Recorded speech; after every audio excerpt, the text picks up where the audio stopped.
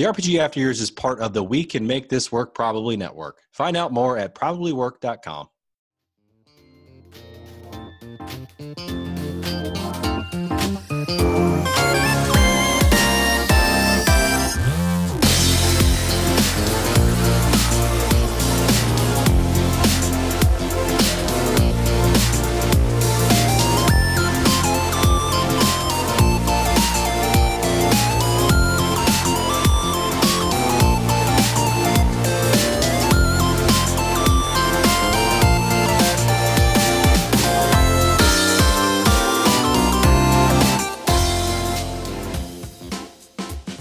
Hello everybody and welcome back to the RPG Years, your one-stop shop for all things RPG Club related fun times. Oh yeah. And we've got some fun times for you today.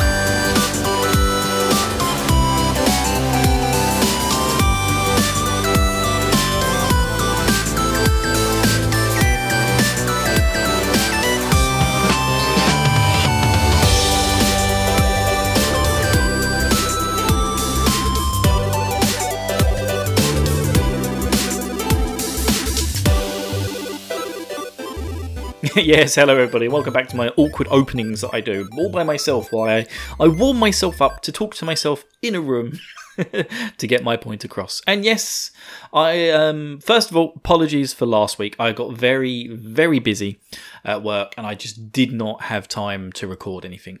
And then towards the end of the week, when I was finally going to squeeze in some time, my children both got a vomiting bug, which is a delight to deal with young children. Yes. It's one of the things they don't tell you about when you become a parent is all the horrible germs and bugs that get into your house, and the worst of them being the dreaded vomiting bug for 24 hours, which just involves you as a parent getting zero sleep and having to clean constantly. I won't get into too much detail on that, but yes, big apologies for that. It was supposed to be a big old news week last week. I'm going to see what I can squeeze in this week. I'm actually going to do the news segment later on in my day. I'm going to focus today on the RPG Club because I want to get it out. And also, just to announce, it's the Easter holidays in the UK. So actually, there won't be an episode next week either. So yeah, I know I seem very, very flaky. I did say back in the very, very first episode of the RPG Years that I unfortunately would not be able to sort of, keep to the regular weekly schedule all the time because there will be family holidays and things coming up. Now, I'm only going to go stay at my in-laws for a couple of days, but it's going to take up my podcasting time. So yeah, no episode next week, but that's okay because the RPG Club has come to an end. So, it kind of makes for a good time to have a break, really, to be honest with you. But yeah, hang on, let me do a little catch up first. Okay, let's talk about the first elephant in the room, and that is the materia lockdown. So I got very excited because on the 8th of March, and I'm going to get my timelines in here for you all. On the 8th of March, I tested the bot because I knew, everyone had been telling me that, Elon Musk has made all the changes to the Twitter API and things. And I'd had emails about certain, because I use Zapier to do certain tasks, to automate things. So, for instance, it will automate when I post a new episode of the podcast, it will post it in the Discord and it will post it onto Twitter. I remember getting an email from them saying, this may not work in a couple of weeks because of the changes Twitter are making. And then I got another email from them saying, don't worry, we've figured it out. All your zaps will work perfectly after the change. Like, brilliant. And then, 8th of March, I went in, I turned the bot on, I configured the dates for this run, and then I did a quick test, and it worked. I was like, amazing. How have we managed to dodge this bullet? Fantastic. So I got all the new logos ready. I set up the fundraising page, and the fundraising page is still active. That will be in the show notes below. And yeah, I got very, very excited, thinking, oh, brilliant, I am going to have another year of Materia lockdown with no issues. So 26th of March rolls around, the bot starts up, I quickly wake up in the morning, send out a little tweet, and thinking it's all going to work, and it's not working. It's failing. And so I go, oh, bugger. So, I bring up the thing, and I'm like, oh yeah, the app's crashed. So I start trying to reboot the app. Still, the bot's still crashing. It's like, okay. So I load it up into my thing, and it's been a long time since I did this. I update everything in the bot, thinking, oh, what's gone wrong? My Heroku stack's out of date. Update that. My MPM things are all out of date. I know these things won't make sense to anyone, but all these things are out of date. I spend probably 6 hours getting the bot to a point where it was all up to date and working, and the app would rebuild itself, because that was the first thing. The app was crashing, and so I had to rebuild it, and the rebuild failed. So I got it to the point where it was finally rebuilding, and then the app crashed again, and then finally, but at least this time, it was giving me some API errors, and I was like, oh, okay. So I go on to the Twitter developer page, which I haven't been onto for about 4 years, and yeah, it says the API version 1.1 was depreciated on the 14th of March. Yeah, so 6 days after I did my test, they fucking turned it off. Damn you, Elon. Now, there is an API component for Twitter 2.0, which I can load into the bot, but it works. It's not the same as the one I'm using, and it would involve pretty much rewriting half the app, which Jay did before. And I very much doubt I'm going to coax Jay out of his podcasting retirement to do that for me. So that's going to be a project for the future. I've also spoken to a couple of other people about the possibility of rebuilding the bot for the future. But sadly, the way the thing's been running for now is just not going to work this year. So hopefully 2024 will come back. We'll have a bot that maybe works with Twitter, or ideally just through a website, so that people don't have to be forced through Twitter to use it. But we'll see how that all goes. But for now, if you do want to play along, feel free to come into the Discord, and we've got a dice rolling bot, so you can roll a dice to get a job, or we've got a Frost has put in together a randomised spreadsheet, so you can literally just click on Cloud and it will give him a job. So we're still going to be running the game. And I'm gonna once my holiday time's settled down with the kids and everything, I'm gonna start a run with Pete from the Attack on Titan podcast, and we're gonna pass it along the save. So we're gonna do little chunks at a time and pass it along, and we're doing Nuzlocke rules and Materia lockdown rules to make it nice and difficult for us. But yes, that's the big update on Materia lockdown. RPG Club Time update. Yes. So as I mentioned, we have now finally finished the biggest club I think we've ever done. I think Woof, that may sound strange, World of Final Fantasy may have been more episodes in the end, because I think they added bits in, or possibly Final Fantasy 13. But yeah, we have finally finished Final Fantasy 12, which was a big old beastie boy to complete. So, what's going to happen next, everybody? Now that we've finished the game, we have a 2-week break from the club, where that will give me time to prepare a review episode for Final Fantasy 12. Hopefully I can coax Scott out of retirement to review it with me. Although I know he's not going to give it the most favourable scores. But I feel like our contrasts in the game, especially the early game, will probably shine for a good episode. But yeah, hopefully, and I haven't even asked Scott yet, but hopefully he will do that for me. Otherwise, I'll try and drag someone else into my crazy world of reviewing games. But yeah, so within the next couple of weeks, there will be a review for Final Fantasy 12. In the meantime, as I said, I'm going to be having a break next week for the show, but the RPG Club has a 2-week break. So what that means is that the patrons will get to start their nominations for the games on April the 16th. Hear that, patrons? So if you want to get involved, go to the Patreon. So you can go to patreon.com/RPGYears, and you can join the Patreon there, and then you can nominate a game which you would like us to play for the RPG Club. Remember, it's just a nomination.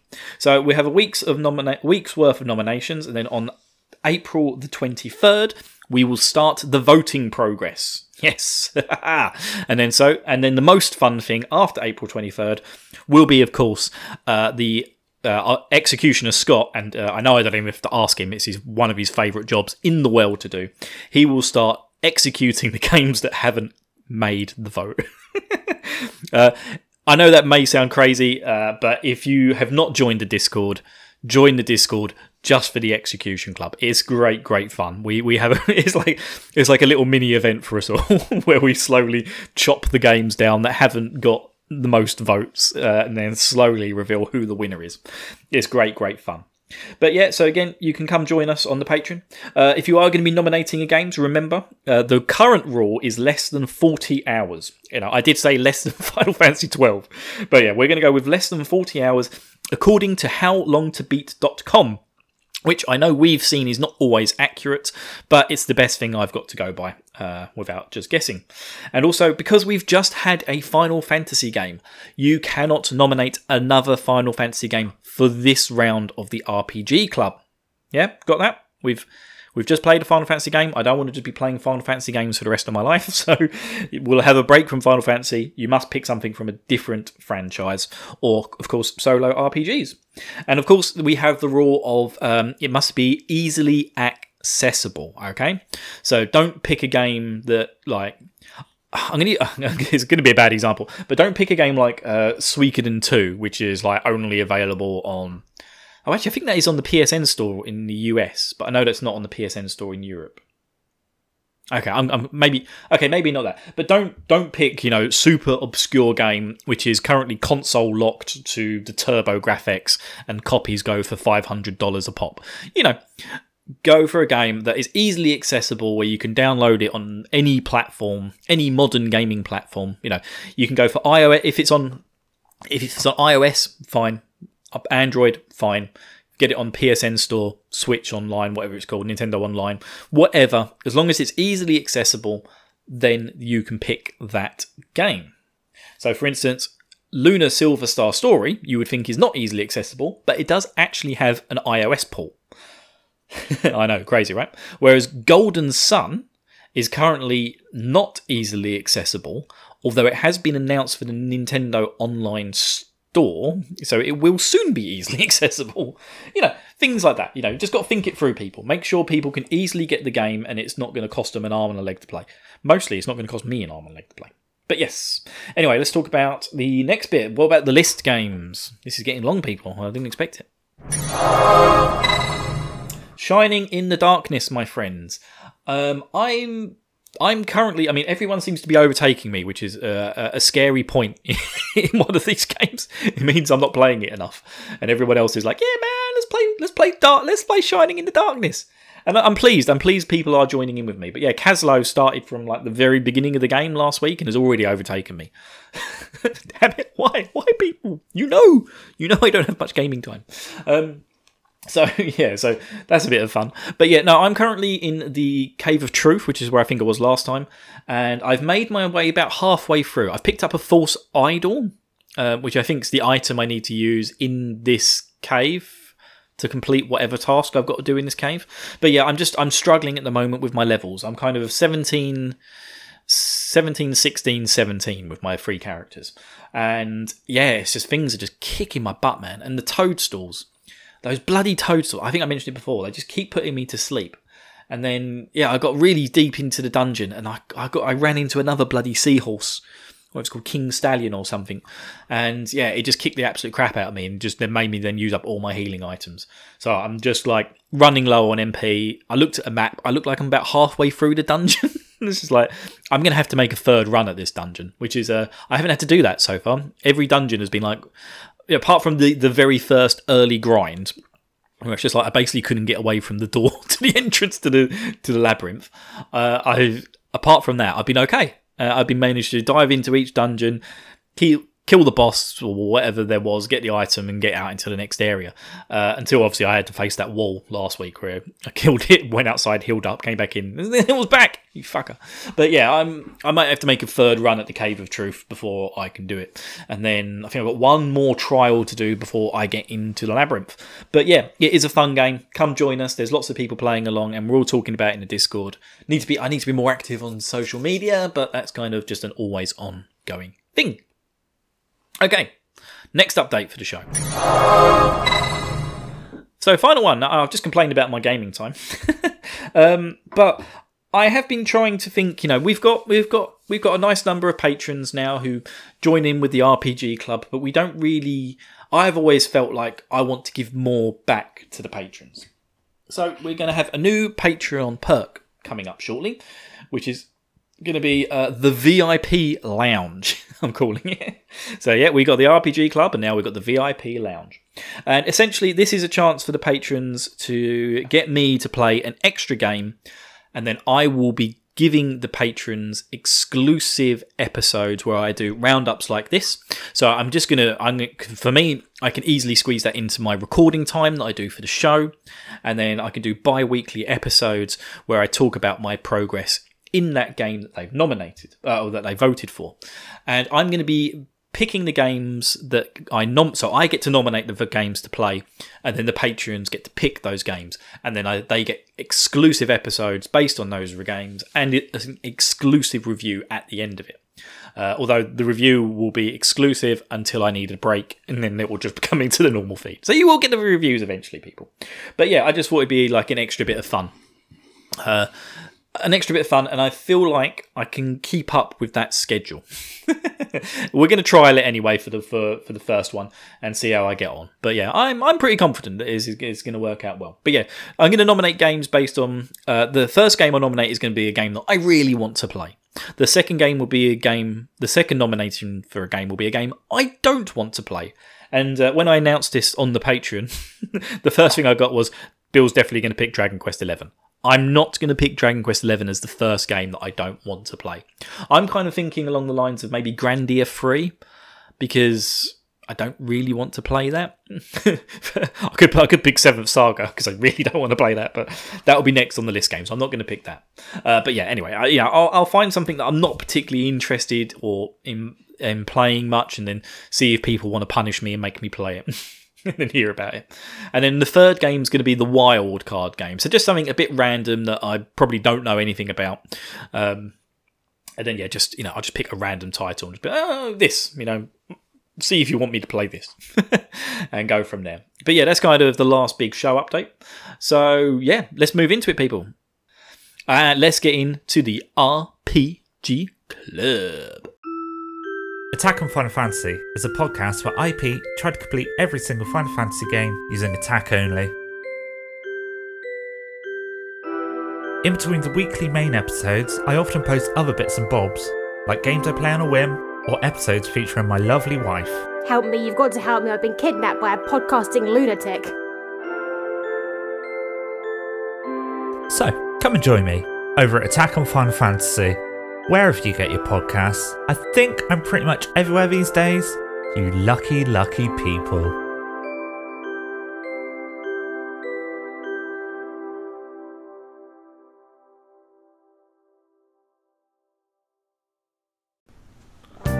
Welcome to the VIP Lounge. You gotta be level 99 to get in here, baby. No underlevel scrubs. So why don't you go ahead and order yourself one of our finest elixirs, and one of our beautiful bunny girls will show you to your table. Kick back, relax. It's time for the RPG Club. Jeez, you fucking nerds. Oh yes, I'm gonna miss this jingle. I'm gonna see if I can get Realness to make me a new jingle for whatever the next RPG Club game is, and we'll try and focus it around there. But he's been amazing to put the jingles together for me so far, and long may that continue. But yes, RPG Club time, people. So let's talk about Final Fantasy XII. So this was from the end of the Great Crystal all the way up to the end of the game. So essentially, we go back to Balfamine Port. We got a huge dungeon. Like this dungeon is like the last 5 dungeons combined in size. And then we finally finish the game on the Bahamut, which, is basically just like 4 hours of cutscenes and then 2 fights. But yes, and a lot of people kept talking about it being just like a boss rush, but I didn't really feel that. But then it's difficult to feel a boss rush when you just watch Bosch just murder things indiscriminately by himself. I did go down the route of this of just trying to, I tried to rush through the dungeons so that my characters didn't level up too much, because I wanted to see if some degree of difficulty came back into the game. And by the last 3 bosses, I think I did actually have characters die in a battle, and I had to sort of react to resurrect them. But at the same time, I was playing on 4 times speed during these battles, so I feel like if I'd been on normal speed, I would have had no difficulty whatsoever in keeping up with the balance of the fight. But yeah, anyway, so what's the first thing that happened? The first thing that happens is we finished the Great Crystal, we've met the Akuria, who have told us that we should cut a part of the Suncrest. The Akuria gods want us to cut a part of the Suncrest in order to make more Nephesite, so we can use it in a big war against Vayne Solidor. Whereas Vanart, who's the one who's broken away from the Akuria, who's the heretic as they call him, he's trying to get them to destroy the Suncrest, I think, because he wants people to have manufactured Nephesite? It's not really clear. But yeah, we go back to Balfamheim Port, and we talk about the Suncrest location with Redus. Redus is the one who tells us, that's where I was trying to get to, but unfortunately we can't get through the mist.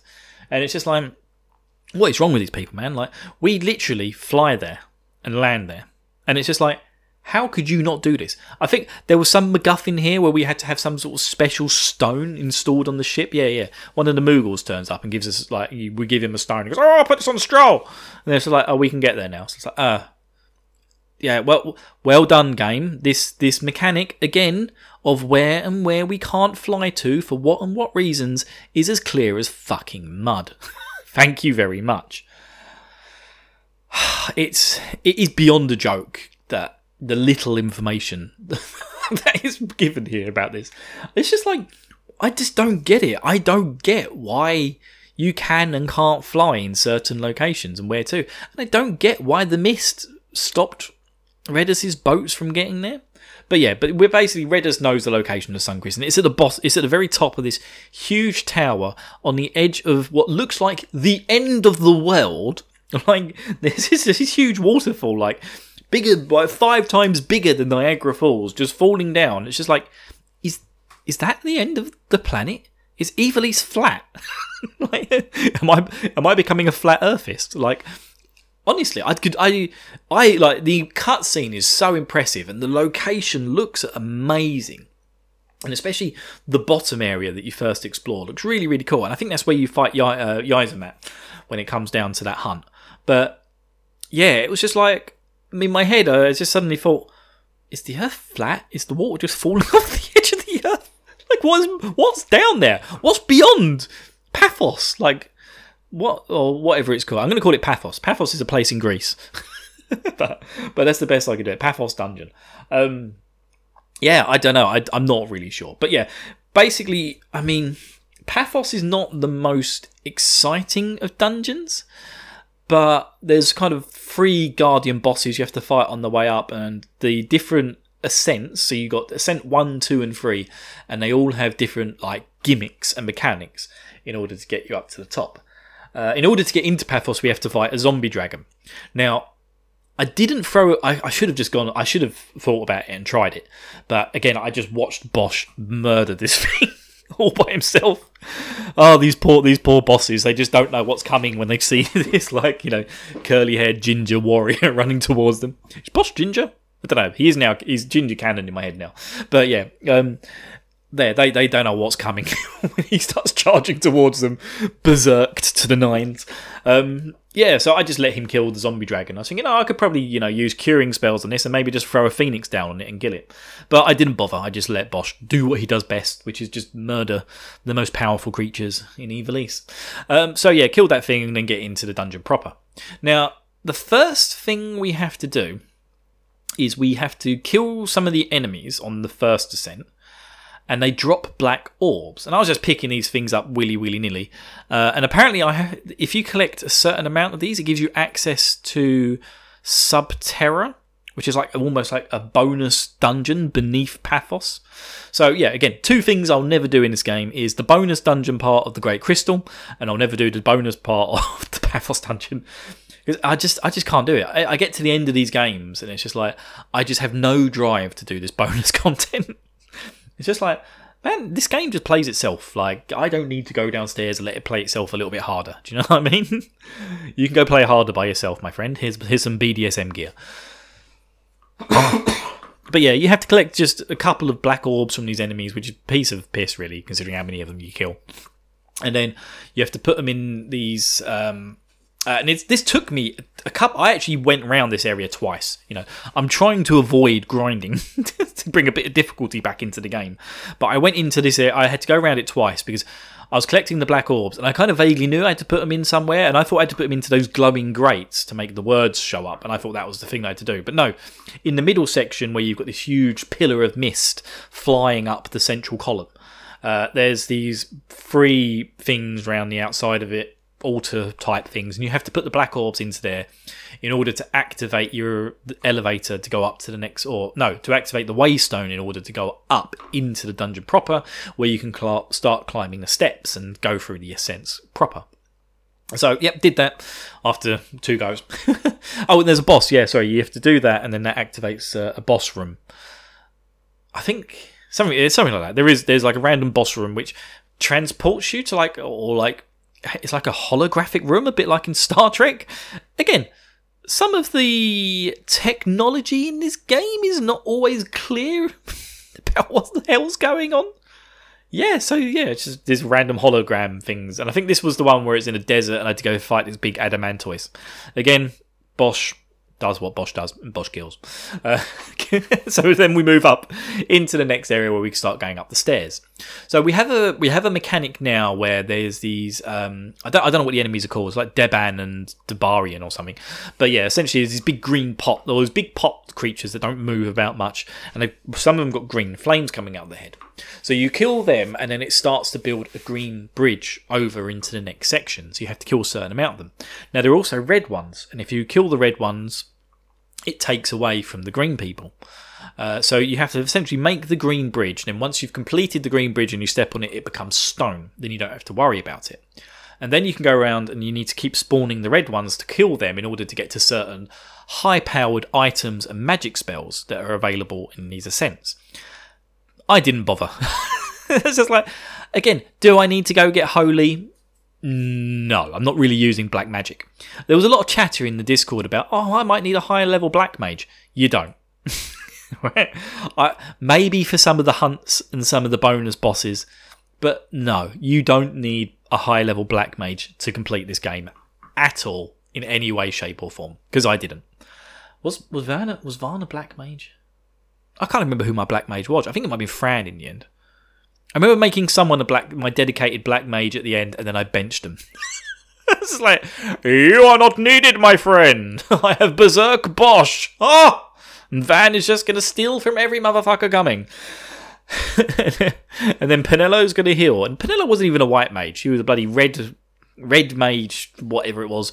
Red battle mage 4-breaker or something. Something ridiculous like that. I didn't need a real mage. Essentially. I just wasn't necessary for me. And that was my final party, by the way. Just Varn. Did I swap? No, I think I swapped Varn for Fran at the end, just because I didn't need to steal anything. So I thought I'd just have Fran so I could watch from a distance, because she's my archer. You build these bridges, and you can do the bonus bridges if you want. I didn't bother. And then slowly wake your way up. Now, the next bit I needed a guide for, and I actually died here. I'm happy to admit it. Once you get into, I think it's the 3rd ascent, there's essentially these floating altars, again, the different colours, and you have to choose the altars in the right order of colour sequence in order to get into the next area and keep going along. So I think it was like, first of all you had to go to the green one, then you had to go to the blue one, then you had to go to the black one, then you had to go to the purple one, and that was like the sequence you had to follow. If you got it wrong twice, you got transported to the bottom floor of this area, where I think there was a high level item down there. And of course, I immediately went up and touched one and it sent me back to the beginning. Then I touched a different one and it sent me back to this bloody downstairs dungeon thing. But all these skeletons and ghosts start coming out to the floor and it mobs the shit out of you. And yeah, not even berserked Bosch. In fact, probably having Bosch berserked was not the best idea. I party wiped, you know. That thing is an absolute fucker. So I was like, well, sod that. I brought up Jegged. loaded my autosave from before I got curb stomped by the mobs of dead things coming at me. And yeah, I opened up Jegged and Jegged guided me through this section. And then sitting there at the end of it was an Ultima Blade for Bosch. It's like just what I needed. I needed to make this fucker more powerful. So yeah, so we get to the top and we get to the Suncrist. And it's been great having Redus in the party as well. He's made getting through this easy. Well, he's made me getting through this dungeon very easy. You know, it was easy enough with my team as it was. Having Redus on board made it even easier. He was even higher level when he joined my team. I was just like, shit, man. Am I underleveled? Because I don't feel underleveled. And yeah, so what was the other two bosses? There was another there was another boss on the way up where I had to enter a Star Wars virtual reality chamber thing, and then there was one I had to fight on the lift almost at the very top, and I think that was an Esper. Was it Hydamel or something? Yeah, Hishmel. I don't know. The Esper's got such dumb names. Where's Shiva? Why is Shiva a bloody battleship? Yeah. Anyway, I've complained about that before, but yeah, I get to the top after going through these bosses. Even these Espers, man. I've got about 4 Espers in reserve that I haven't even bothered unlocking on the license board. I just can't see the point. It's just not necessary. I don't need it whatsoever. And then yeah, get to the top, and then we're confronted. Yeah, we look at this Suncrist, and then we're confronted by Judge Gabranth, who, being a judge, judges us.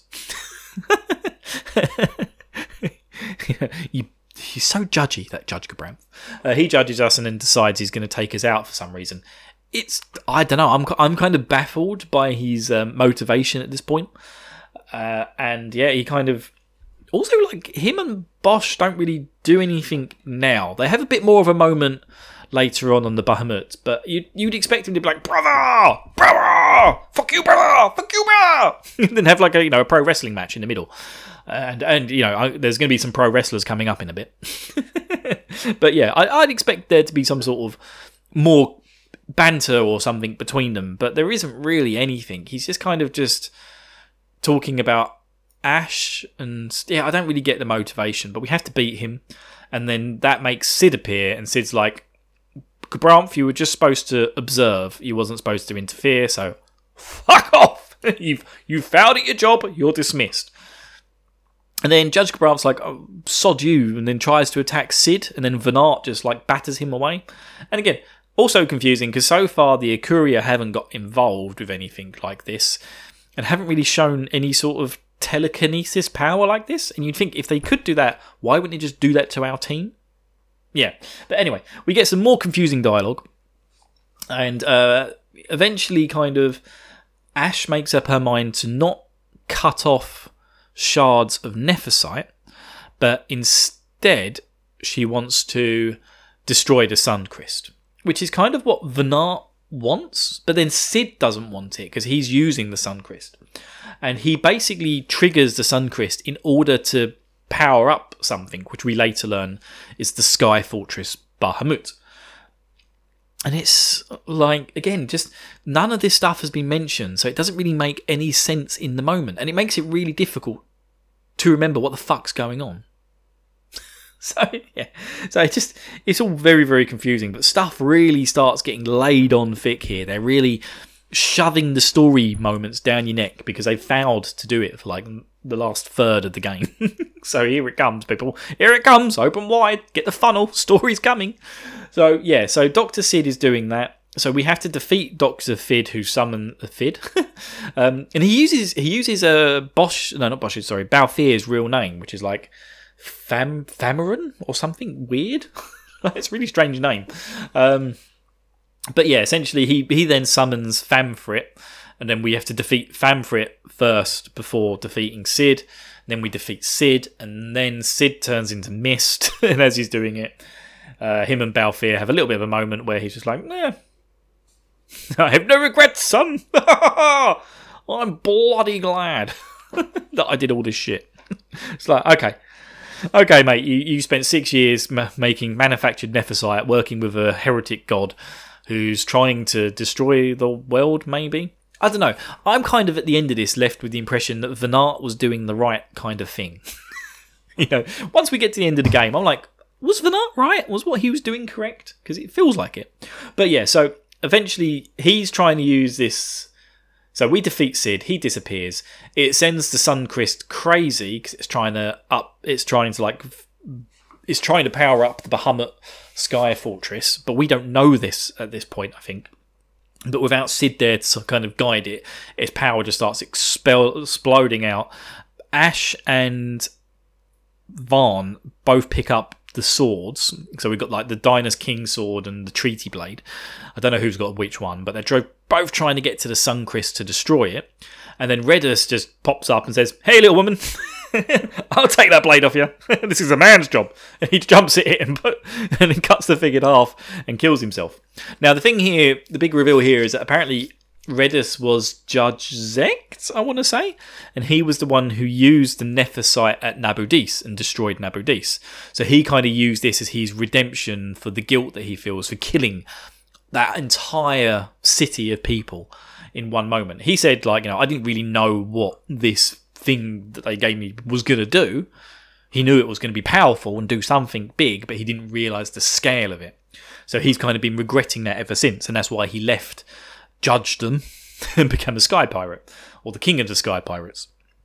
So yeah, again, it's just so much to reveal all at once. Like if we'd have found out he was Judge Zekt beforehand, and that he had been the person to destroy Nabudis before we got into the Pharos dungeon, it would have made more sense. He has this thing leaning over him, whereas it's just like all at once. It's like, oh, I'm doing this, and here's my redemption. I'm dead. Just like, all right, Redus, cheers, mate. Yeah, then somehow the whole pathos thing starts to explode and falling apart, and we just suddenly skip to us all being inside the inside the stroll, flying away, and being like, "Yeah, Judge Cabrav, Redus."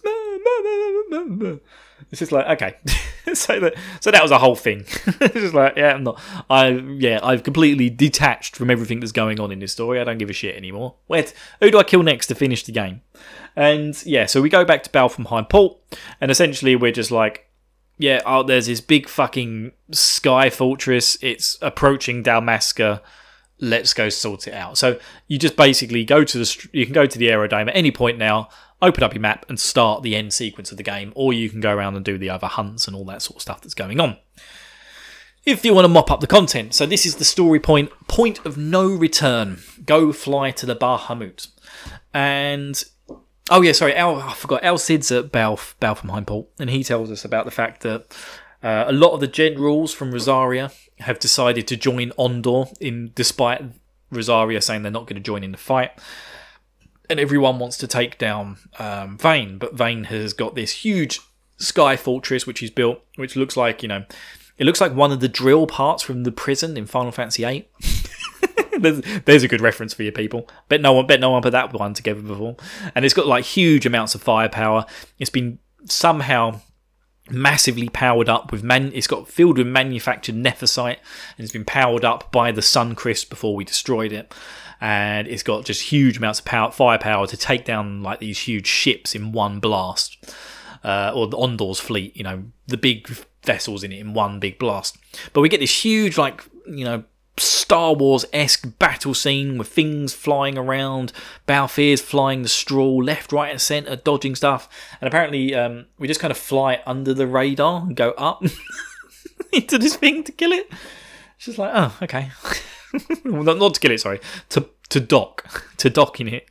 And it's just like, oh, okay, that was that seems like a bit of a security flaw. Yeah, you just fly low and come up and dock. It's just like, why was no one stopping this dock? And then there's barely any guards on this fortress. It's just fucking Vayne Solidor going, oh, I'm going to blow shit up. And Larsa going, oh, I don't think that's a good idea, bruh. Bruh, what you doing, bruh? That's not a great idea. You don't do it like that. Let's be peaceful, man. People are scared shitless. And he's like, no, I'm going to send... He's like, don't fucking blow it down, Masca. Like, look at them. They'll surrender. And he's like, no, I'm going to send a message. Because I'm a bad guy. My motivations aren't overly clear. It's like, yeah, I'm just being bad for the sake of it, you know. I killed Dad, man. Come on. You got to trust me now. So, yeah, we get into the Bahamut. We go up. We have another fight with Gabranth, who apparently somehow survived Paphos. I assume he just jumped into the water and swam away from the torrent of waterfall that was coming down. Then swam back to land, and then came back here, just wobbled in. Somehow, managed to climb up a big mountain, jump onto the bottom of the Bahamut fortress as it was flying past, climb himself inside, and go up like 500 floors in order to reach us where we docked. So Judge Gabranth is there, and apparently his name's Noah, by the way. Yeah, great little thing, like Noah and the Whale. Everyone remember Noah and the Whale? 5 years' time I will be walking round a zoo with the sun shining down over me and you.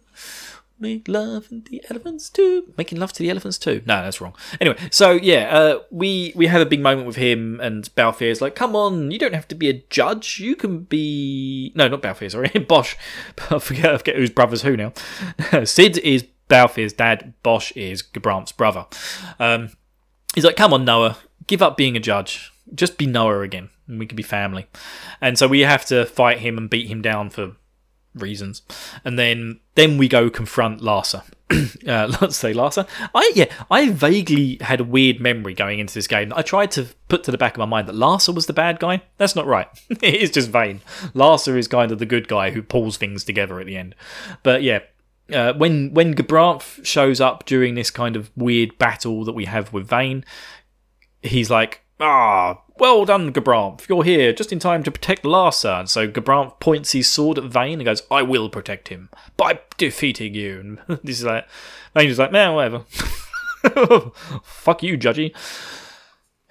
Again, all the motivations here just sort of don't really gel well with me. And I think that's why this story ends up being very, very easily forgotten compared to other Final Fantasy stories. It's just essentially, he turns up. We have to defeat Vane at this point. Vane then tries to run off. Again, I'm not having much difficulty with the battles. Someone did die during this battle, and I had to throw a phoenix down on him because I thought it'd be quicker than reviving. But according to the way my gambits were set up, it was quicker than reviving him. And then he runs off. Venat sort of vaguely stops Varn, who goes all like parkour, jumping over shit, trying to chase after Vane. And then Vane kind of wanders out and goes, I'm sorry, Venat, I failed you. And Venat, again, like I say, Venat feels like I feel like he's won. He's achieved what he wanted to do. He's like, don't worry, Vane. We did it right. We have ended the Sun Crest, and we have ended the Age of Stones.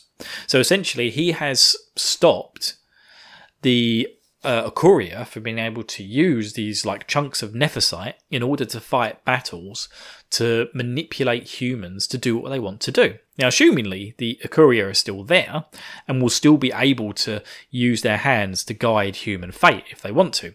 But they now can't use basically these weapons of mass destruction in order to do so. And so you kind of feel like Venat has got his own way. And then, so Venat then melds with Vane Solidor, and Vane Solidor turns into a pro wrestler. It's the only way I can describe it. He just becomes like ultimate beef, chunky, beefy guy. Veins popping out of his neck and his head. He looks like, the Hulk or something. Not the Hulk. I'm trying to think who it is. He kind of reminds me of Edge from when I used to watch wrestling, or... There's another one. It really reminds me of him. Really like veiny. Maybe a Heartbreak Kid. Some sort of, really long hair, veiny guy, big beefy fucker. And it's just like, and then he starts pulling parts of the fortress, and like ships are flying past, and he's just casually waving a hand, and Venat's power is blowing them up. And then all this metal stuff comes towards him. He starts going full Gundam Wing, turning into this huge flying metal beast. And again, I just let Bosch just murder the fucker. It's like, go Bosch, go! I release the hounds, and Bosch goes out and kills him. And then, but then we have this great ending scene, which is the ending scene is very, very memorable, where Balfir pretends that there's a problem with the fuel going to the Strahl, and then he goes out to the engine to fix it and says, here, Varn, here, Pinello, you guys, you fly this when you're ready. Because he'd earlier on, when we got to Paphos, said, if anything happens to me, Varn, make sure you take the stroll. And Varn's like, why, what's going to happen to you? He's like, in case I do something dramatic. So we fly off, and apparently there was nothing wrong with the stroll. It was just Balthier and Fran snuck off into the Bahamut in order to try and keep it going so it wouldn't crash into Rabanasta as it started to fall to pieces, which they successfully do. So, we start to see it starts to fall down into Rabanasta. This is very much like the end of Final Fantasy VII, where the meteor starts to destroy parts of Midgar, but then they manage to get it going enough to sort of almost bounce it up and then flip it down into the desert, and I assume it falls on top of that little town of people with the ships where they go across the river. No, I don't know where the fortress falls, but it does. And then we assume, because we even see a point where Fran gets absolutely piled upon with bits of debris from the thing, and then Balthier picks her up and starts walking out, and it's like, come on, I'm the leading man, I can't die. And then Fran's like, I always had you more down as a supporting role. I love these moments between Fran and Balthier where they're just almost breaking the fourth wall, but it's just so, it feels organic and it feels really real, but there's so few of it in the game. They really needed to go a bit more heavy on that, and I think they could have really built upon that a lot. But lessons learnt there for future games. They certainly went ham on the relationships in Final Fantasy 13, so things will change. But yes.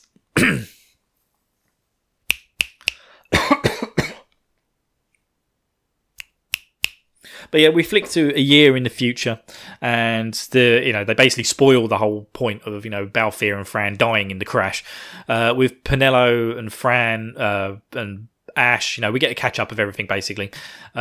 Ash gets her ring returned to her in the letter, which we will assume is Balthier and Fran, because he took her ring from her at the very beginning of the game. Do you guys remember that? Because I could barely remember it. It took me like an hour to be like, where did that ring come from? Just I'm pretty sure when she asks for their help, he's like, okay, give me your ring. Give me your wedding ring, bitch. Hand it over. Hey, I'll have that. So yeah, he returns her wedding ring to her to show that he's still alive. He steals the straw from Van. Poor old Van. Finally becomes a sky pirate, and his old boss comes back and nicks his shit back. And yeah, and then Penelo's secretly in love with Bosch, I think. Or no, she's secretly in love with Solidor, with Larsa, isn't she? So she sends him a letter saying, why don't you come over? And yeah, and Bosch has taken up, because Noah died as well. And, Branf died after having a heartwarming moment with Bosch, which really landed well because I could remember it. Couldn't remember shit. So Bosch then becomes Larsa's protector as a judge. And also that's supposed to help the ties between Rabanasta and everyone else. So peace ensues. There's a good guy finally with Larsa in charge of the Arcadian Empire, and the Rosarians have assumedly gone back to their nice Mediterranean climate to have sex and do cocaine, because that's what Alcid looks like he does all day long. Yeah, you could literally put Alcid in the Scarface film and he would just fit in fine. I don't know where I've got that from. But yes, and that wraps up for us Final Fantasy XII. There is a new game plus, which I started, and yeah, Rex is level 90. Was he level 90 the first time I played this game? Or was that the equivalent of being level 50 when you finish the game? But yeah, that brings an end to the RPG Club for Final Fantasy XII. And yeah, I hope you all enjoyed this segment. It was good fun. It was a chunky monkey compared to the old ones. Although I regret how short the Great Crystal segment was, I'm not really sure I could have made this last segment shorter, because I felt like it all kind of happened at once, and so it was good to get it all in there and talk about it at once together. Okay, so let's get into everybody's feedback for the RPG Club. Final segment.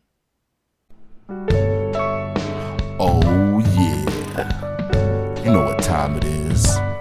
Why don't you grab yourself a glass and pour yourself something lovely.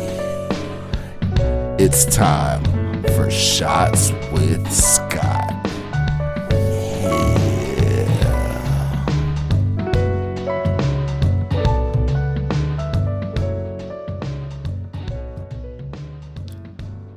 Welcome on in. Hope you got a glass of something lovely, as has been suggested. I'm Scott, and welcome to Shots with Scott. Today we're going to be discussing the final segment for the latest RPG club, Final Fantasy XII. All right, so I'll start off by mentioning that around the time it was time to go to like Giravegan, I gave up on the hunts and the side quests for this game. I'm not saying I'm not going to go back to them and go for more completionism, but it was just a lot. There's a lot of side shit in this game. Even if you take the hunts out of it, I couldn't believe I was looking through the guide about the different side quests available, and I forgot about most of it. And I was starting to outpace the difficulty of the regular main areas, and I just felt like I didn't need to do them anymore, and I didn't want to bore my fiance Corey anymore either, so we just moved on. So this scene or part kind of opens. I don't know if this was covered in the last segment or not, but there's a cool scene here with everybody just deciding what to do next. And you see a scene with Larsa and Vane and Dr. Sid at the Empire, and they're talking about, should they go against Ash or not? And Larsa's like, I believe you should have more faith in Ash, brother. And Larsa is just my favorite character. I think he really shines, in my opinion. He may be like a little kid, but he does the right thing, even though he loves his lord brother. So back at Balfenheim Port, Redis, and I can't remember if Al Cid is there or not, but they just tell you that now that you have this sword, there's the Suncrest at a nearby lighthouse, the Pharos lighthouse, and you can use the sword to either cut off a piece of the Suncrest to get more magicite to destroy the Empire with and end the war, or you can, go in and destroy the Suncrest altogether and get rid of magicite in the first place. So that's going to be like a major plot point for Ash, because, what's the right thing to do? You go to this place called the Reederana Cataract, and this is a pretty cool looking area. It's just unfortunately a little short. There's like a skull dragon boss here, no worries at all. And then you start what is basically the final dungeon, the Pharos Lighthouse, and it's huge. This dungeon is no joke. It took me hours to get through this thing. I remembered that it was huge, but I didn't remember like all the puzzles that were involved. And there's also like 5 bosses or some shit. None of them are particularly memorable or remarkable. You get a summon or 2 as well, I believe. But so then after hours of climbing this lighthouse, you get to the top, and then there's this huge long sequence where Gabranth comes in and attacks, which is, not what they were asked him to do, but he's like judging Ash. And I found that Bosch had surprisingly little to say in this scene as well. And it's just like, hey, you're not going to talk to your twin brother that you haven't seen since you get out of prison. It was just kind of interesting. Although I think there is like one moment between them here. After that, Dr. Sid arrives and he relieves Gabranth of his duties. And Gabranth just kind of fucks off after this, weirdly. You have to fight Dr. Sid, and he has a summon as well that you got to defeat. Well, what is it? Famfrit, the Darkening Cloud. It's kind of a cool boss fight, and it's very dramatic. But after this, he dies, and Vinod says their farewells. And Balthier, there's a scene between Balthier and Dr. Sid as well. He's like, did it have to be like this? And, Dr. Sid just says some enigmatic shit. At this point, the mist is, what's seething from everywhere, and the Suncrest is going off. So there's a cool part where Ash and Vaughn are just trying to get to the Suncrest, and Ash luckily decides to destroy the Suncrest so we can get, which is it's kind of weird because the Empire and Ash are kind of working for the same thing. At the end of the day, everything's about to explode, so Redis sacrifices himself and destroys the Suncrest, and then we lose Redis, which I think this was supposed to be like the big death of the game, but I don't think Redis was well developed enough necessarily for people to really care about him. Cool guy, but rip. So then there's another huge sequence of cutscenes, and basically the Empire and the Resistance, led by Ondor, are about to go to war. So the thing is, whatever Dr. Sid was doing with the Suncrest, it powered up this giant like dreadnought airship called the Bahamut. And, they pronounce it different in every game, it feels like. But you can think of this as the Death Star. You can think of this whole game as like a Star Wars ripoff, which a lot of Final Fantasies do, but this one is kind of egregious, I think. But basically what they decide to do is go to the Bahamut, stop Vane himself, and prevent the Alliance or the war. So it's really kind of interesting because you get more scenes between Larsa and Vane where Larsa's trying to be like, brother, stop this madness. And Vane basically tells him, hey, if you want to stop me, you're going to have to get the, power to do so. It's just interesting because I think that Vane truly didn't want anything bad for Larsa, but unfortunately they are disagreeing. So you get back into Strahl, you fly to the Bahamut. There's this big war aerial battle, Star Wars-like scene. They use the Strahl's communicator to pretend to be, Vaughn pretends to be Larsa. It's kind of cool. Like, this whole ending section is pretty awesome. The Bahamut is like a nothing dungeon. Especially if you have a map, you can just go straight to the final sequence. You fight Gabranth one more time. It's very dramatic. Vane comes down, you start fighting Vane. Even Larsa turns against Vane and joins your battle for one phase of it. Vane hulks out with the power of the Vana, and it's really pretty interesting. After this, Larsa gets hurt. Gabranth is like dying and begs Bosch to protect Larsa. It's really sweet. Gabranth gets his redemption, kind of. And then you go on to the final phase, which is on the deck of the airship, the Bahamut. And it's a little too easy, but I kind of dig the final form. I like how Vanah's just like, let me just stick a bunch of metal to you. So you do the final battle, and then you get to a pretty cool ending, actually, where they're flying off, and then, Bosch pretends to be Gabranth on the comms, and Larsa gets on the comms as well, and then Ondor's on the comms, and Judge Zargaboth, which I guess that's the only point of him as a character, is so there's somebody representing the Empire at the end, the Empire forces. And they all come to a ceasefire, and the war is basically ended, and peace returns. But there is one dramatic part where it kind of looks like Balthier and Fran are going to die because they go back to the Bahamut by themselves to try and steer it away in the engine room from Rabanastre. I failed to mention that you're floating over Rabanastre at this point. And the rubble falls, and Fran, even Corey, when Fran was covered in rubble, he was like, no!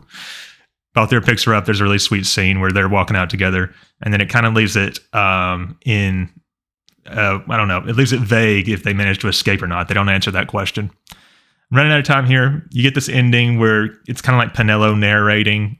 Gabranth dies. Bosch is now pretending to be Gabranth and protecting Larsa. Larsa's the new Empire. Ash is about to have her coronation. Penello has her Revenant Wings designs. There's the traditional Final Fantasy J-pop song going on, I guess. Kiss Me Goodbye, which is not one of my favorite songs, but it is sweet. Vaughn and Penello are now Sky Pirate partners, and Balthier has left the Strahl to Vaughn. It does feel like a satisfying wrap up, and it all comes full circle. You learn that Balthier and Fran are still alive because Balthier mails Ash's wedding ring back to her. It's just all very sweet and satisfying. I do think the ending sections of this game are pretty strong. It's just the rest of the game is really not for me. The gameplay is just kind of boring. It can be interesting, but a lot of time that feels like you're just watching them attack over and over. Even with the new class system in the Zodiac Age, it didn't really fix that problem with the game for me. I don't really find the side quests enjoyable. I know this is blasphemy, but I think the hunts in 15 were a little better just because it feels like they're over more quickly, and you don't have to seek out the person over in the hunt giver twice and then go find the monster. And, it's just faster. There's definitely more lore and more interest to this game. Unfortunately, I'm running out of time. I'm going to hand it back over to Bill, but I'm glad that I got to play the Zodiac Age and that we have another Final Fantasy under our belt. All right. I'll catch you cool cats next time. Okay, right. Lots of people did finish the game, but didn't actually end up giving me feedback, despite me reminding them several times. Look at you, Punch Drunk Dave. But I think I got most people's here. So again, as we always start off, it starts with Frost. I really like the final section, with the one caveat that I'm beyond overpowered for it. The Roderia Contract, that was the name of that place, is one of the best looking locations in a video game ever. and by far my favourite location in this video game. A lighthouse at the edge of the world, the perfect place for a final dungeon, rare hunts, super bosses, overpowered weapons, armour, spells, and spells to be hidden. The Pharos is a cool final dungeon, and the only really annoying part, collecting the black orbs, is fairly easy and in the required part of the dungeon. The sheer number you need in Subterria, however, is another story. The bosses all look amazing. I particularly like Fanfear's look. So Fanfear was kind of like this big white tiger thing. Kind of reminded me again of the final GF Guardian Force in Final Fantasy VIII, which is I can't remember. Fenrir, is it the one that the one that thingy has round his neck, and then Ultimecia joins with it. It kind of looks like that a bit, but like a white version, almost like a black and white Kamari as well. Redis is revealed that he was Judge Zekt and the one who destroyed Nabadis with the Midnight Shard, and his sacrifice really worked. Yeah, it did work, but I felt like they could have paced out all that stuff, to be honest with you, Frost. Unfortunately, the Mana Fortress... oh yeah, it is very Mana Fortress-like, isn't it? Sky Fortress Bahamut might be the worst part of the game. It's a 2-room dungeon with 2 boss fights. The first is a repeat with Gabranth, and the fight with Vayne must be the worst final boss fight in the entire series. I kind of do feel that. I'm with you on that, Frost.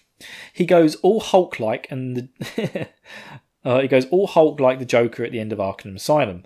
His model looks absolutely laughable.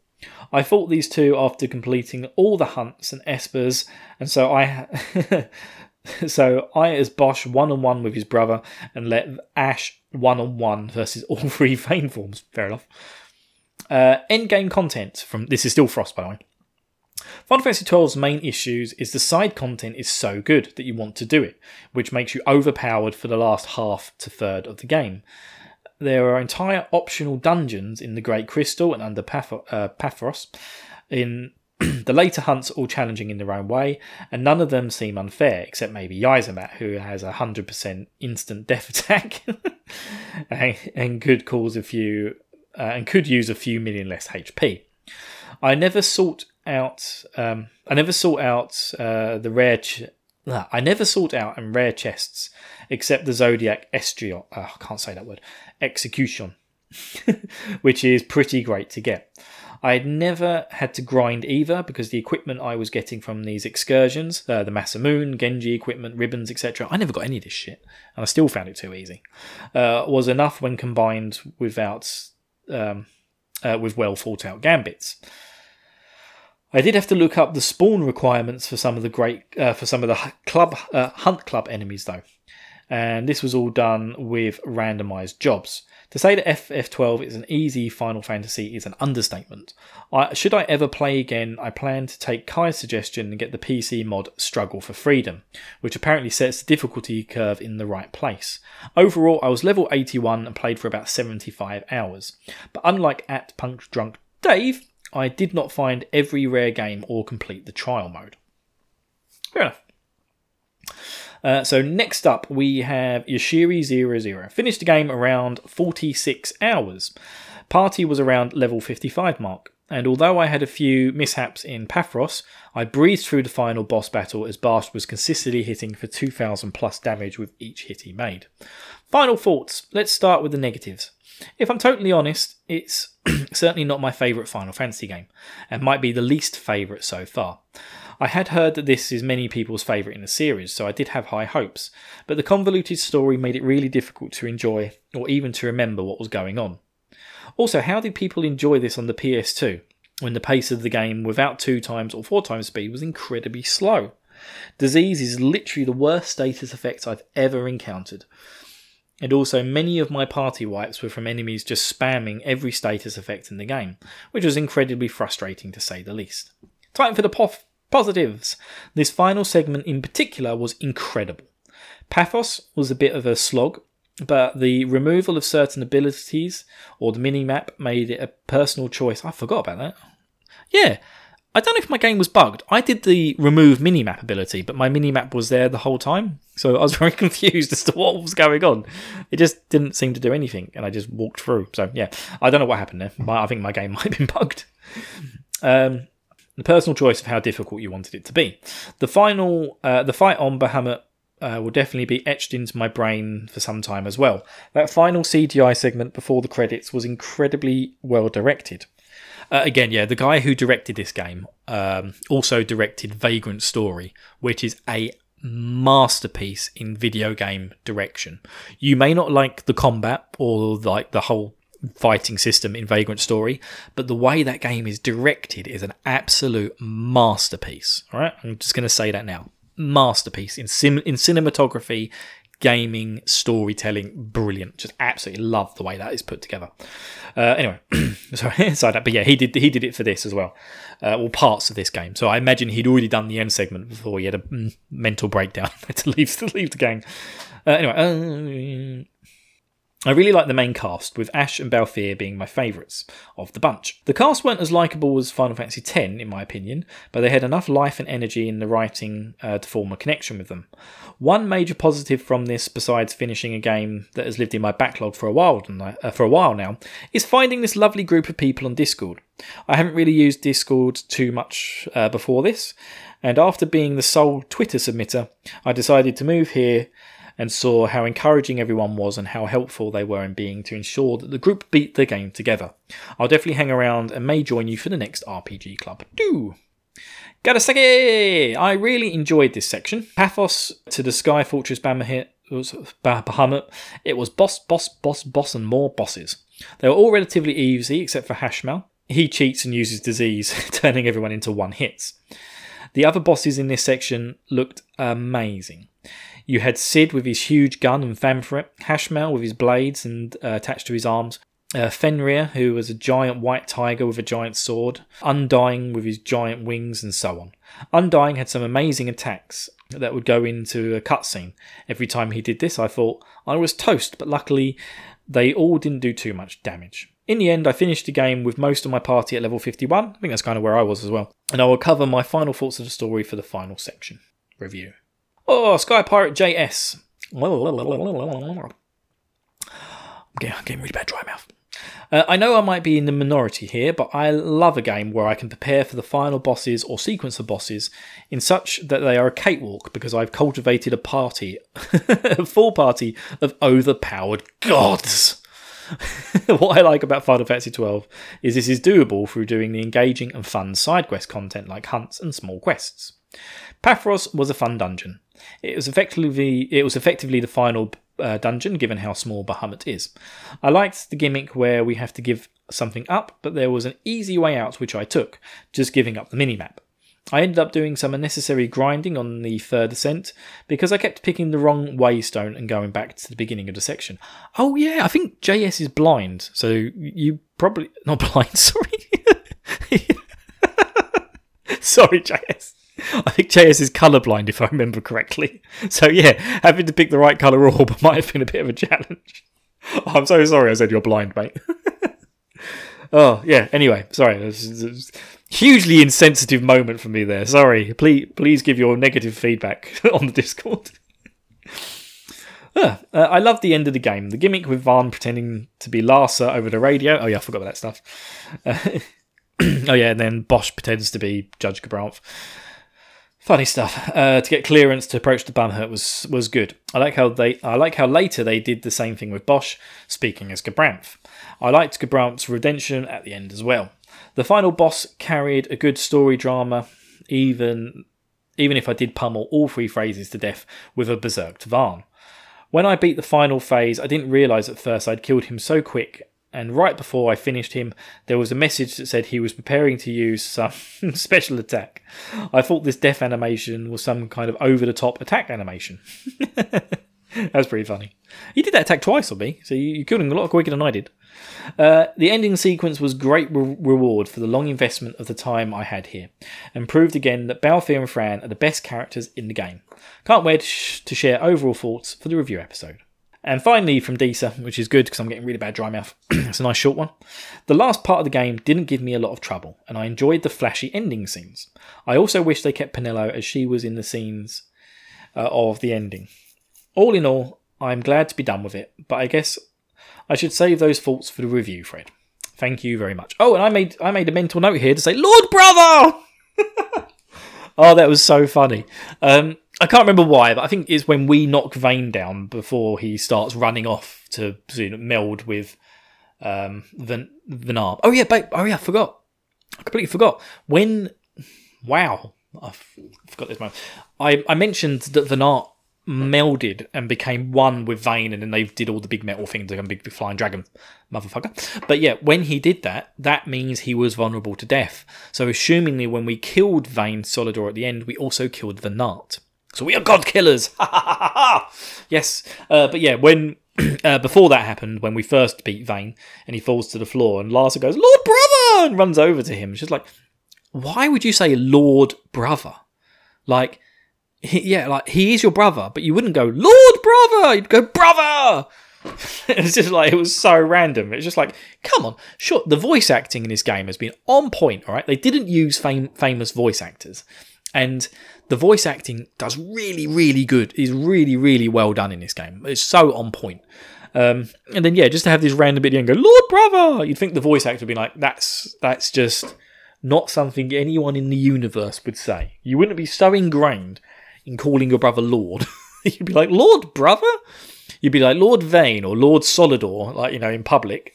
But in private, you'd be like, "Oi, douchebag! Oh wait, farthead, come over here! Farthead, no!" No, I assume that's what brothers call themselves. I only had a sister growing up. But yeah, anyway, that brings an end to the Final Fantasy XII segmento. Oh man, I've got some serious badass dry mouth. Let's get into our outros, yeah?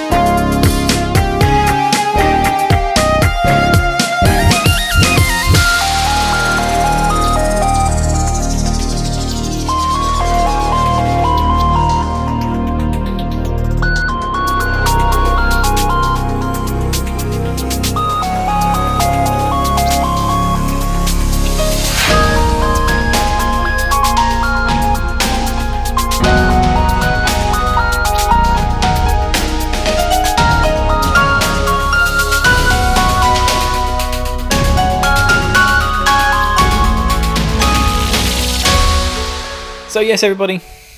Again, sorry I haven't managed to get a news segment out, and apologies to Caslow and Frost and everyone else who posts nudes in the Discord for me to read out. It's just, yeah, it's been a bit difficult to get that sort of time in together. But yes, currently we are going to be having a short break for next week, so there will be no episode next week. I had tried to line up a review episode with Scott for Terranigma, and unfortunately we did have to cancel it this week due to personal reasons on my side, mostly work. But yes, so I didn't have that review in time to have a filler episode, but yes, that will be coming down the line. So again, I'm taking a 1 week break, no episode next week. We will be returning and probably having a big catch up to start with, but then nominations for the next RPG Club start April 16th for the patrons. So if you want to become a patron and get involved with that, please go to www.patreon.com/RPGYears, or just search for us on their applications and you'll find us. And you can nominate the game there. So again, nominations start April 16th, with voting commencing on April 23rd. So get those dates in your diaries, people, and get your games ready, okay? No Final Fantasy games, because we've just played one, and make sure it's less than 40 hours long. And again, if you do want to join the Patreon, we do have more content coming down the line, where we have the VIP Club starting up soon. So, we can all look forward to that as well. If you're enjoying these episodes, since it's become Solo Bill Club, and you want to do something for the show, please rate and review the show on whatever podcatching apps you happen to listen to us on. We're on pretty much everything. If you find something we're not on, please let us know. You can reach out to us at rpgyears@gmail.com if you want to send us an email. Sorry, RPG After Years. Yeah, you can't easily change it. Gmail account. But yeah, you can contact us at rpgafteryears@gmail.com, or you can contact us on Twitter at rpgyears, and you can contact me at Metunnica, Metunnica. You can also join the Discord, which there are links in below. And again, if you want to play along with the Materia lockdown, unfortunately the bot is dead at the moment and it's not going to be up this year, but you can come join us in the Discord, where we've got either a Google spreadsheet that you can use, you can make a copy of it and use that, or you can just roll a dice in the bot and we'll give you a job. So all fun and games, people. Come and join us if you can. Would love to have you there. But yeah, that brings this week's episode to an end. And again, it brings to an end of the Final Fantasy XII RPG Club. I've had a fun time grinding my way through Ivalice. The game started off with an amazing difficulty curve at the beginning, up until about Old Arcades. The game was really fun, had a good difficulty curve, and then became an absolute cakewalk after that. I may one day go back and do the hunts, but it's not looking likely. But anyway, people, it's been a great club. It's been great fun doing it. I can't believe I actually managed to pull off a solo RPG club by myself, considering the last time I tried was the Chrono Cross Club, and there was huge gaps, like months in between of me not doing that. So yeah, I've been very impressed I've managed to keep up with this. And it's been great fun playing with you all. This has probably been one of the most active community clubs we've had so far. And I want you all to come back for the next RPG club, no matter what it will be. Anyway, guys, again, having a week's break. Have fun without me. I love you all. I'll see you in a couple of weeks. Bye!